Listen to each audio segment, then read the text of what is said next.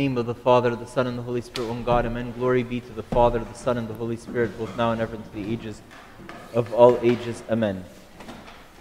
Here we are on the Saturday, which ends the week of the temptation of Christ, and we're entering into the return of the prodigal son, the week of repentance. And sometimes people ask, how can I repent? This gospel is really helping us to see how we can repent. In this gospel, you heard a story about a master who had servants, and one of his servants owed him some money. He said, "Come, pay me what you owe." The equivalent of what he owed, 10,000 talents. A talent was about I think a day's wages or a week's wages. Basically, the guy owed him something upwards of $10 million.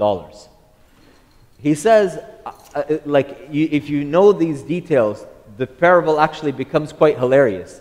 Because he says, what is his response when the master tells him, pay me back? His response is, please be patient with me and I will pay you all. Like, how do you figure? Like, I didn't do this today, but I did it before and I've presented it to you before. I'd presented the math to you. If the guy is a servant and he's earning, $20 an hour, a day laborer's wage and this and that and so on, his lifetime, he would literally have to live. You know how many lifetimes he would have to live working a day laborer's wages to pay the amount that Jesus says 10,000 talents? 33 and a third years. Interesting, hey? Interesting. 33 and a third lifetimes to pay the amount that he was owing. So it's ridiculous.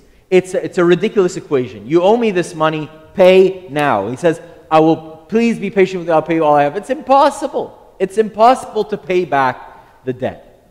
And so his master, realizing that it's impossible for him to pay, says, fine, I forgive you. So what does he do? He realizes that he's broke, so he goes to find another servant who owes him $5. And he takes him by the scruff of the shirt and says, you owe me $5.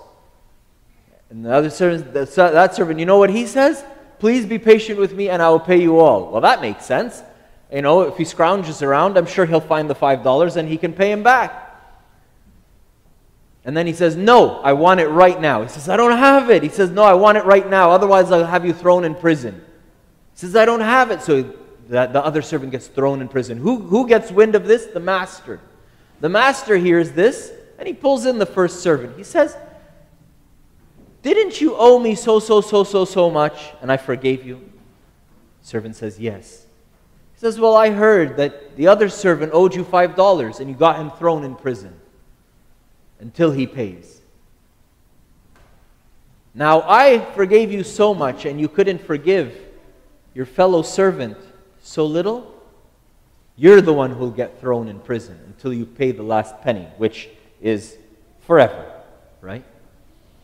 And Jesus was saying this parable. They didn't give us the context.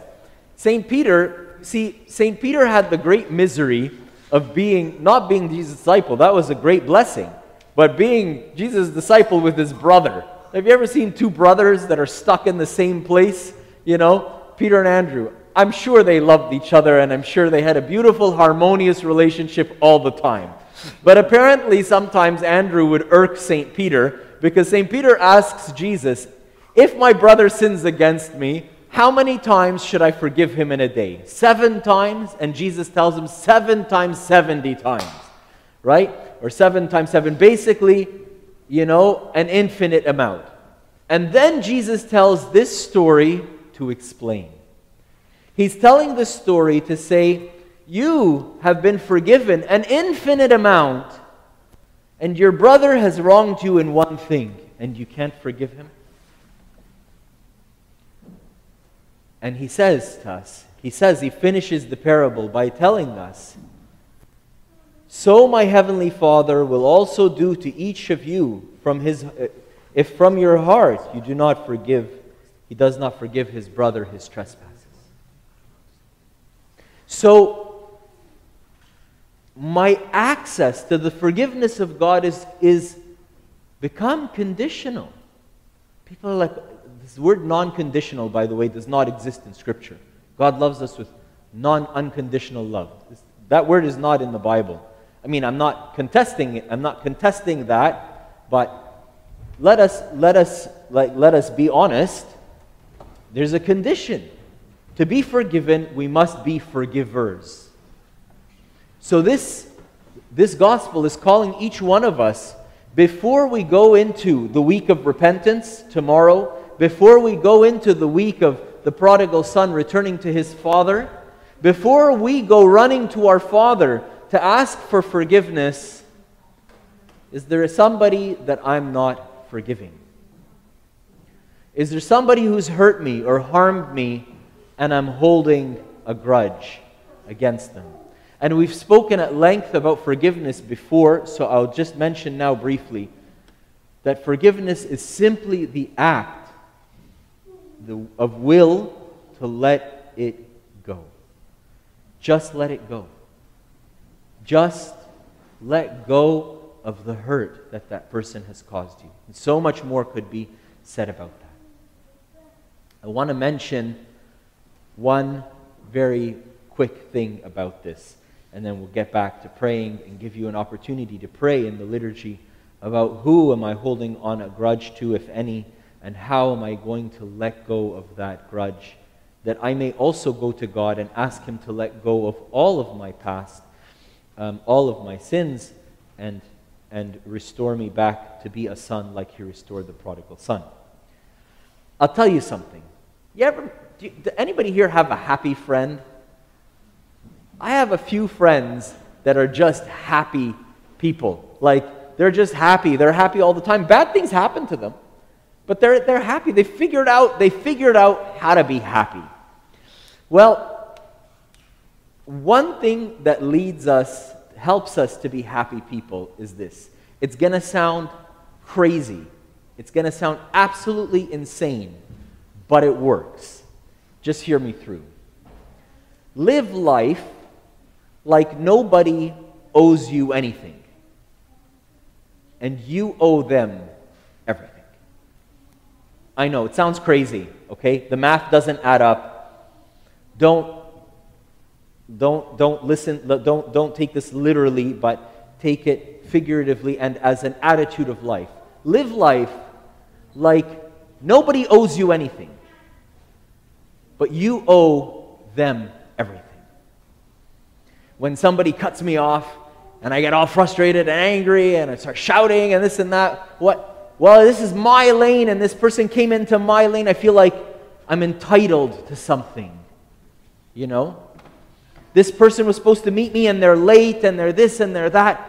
Like they owe me. Like they've wasted 15 minutes of my life and they owe me 15 more minutes of life. They have to give it back. Sometimes we live life that way, like people owe us. Especially the people that you're closest to. Your brothers and sisters and husbands and wives and children. We live life sometimes like people owe us. And sometimes they do. Like sometimes people like genuinely have made a commitment, so they owe us to hold up their end of the bargain. It's true. On paper, contractually, they do owe us.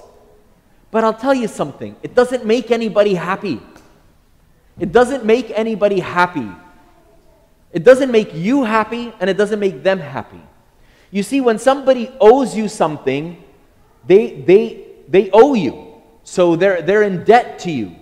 So now you've established a debt-debtor relationship. Right? They're my debtor. They owe me. So the best they could do is get to zero. Like if you owe me $100 and you give me $20, what am I going to say? Thanks, this is great. What's this for? No. What am I going to say? Where's the rest of it? Right? If you give me $100, I'll say, okay, great, we're even Steven now. Right? Nowhere along the line am I going to say thank you. Because you owe me. Why should I say thank you? It's my money. You borrowed it. You owe me. So give me my money. Right? So gratitude becomes impossible. Well, right there, you know this is not going to lead to anything good, right?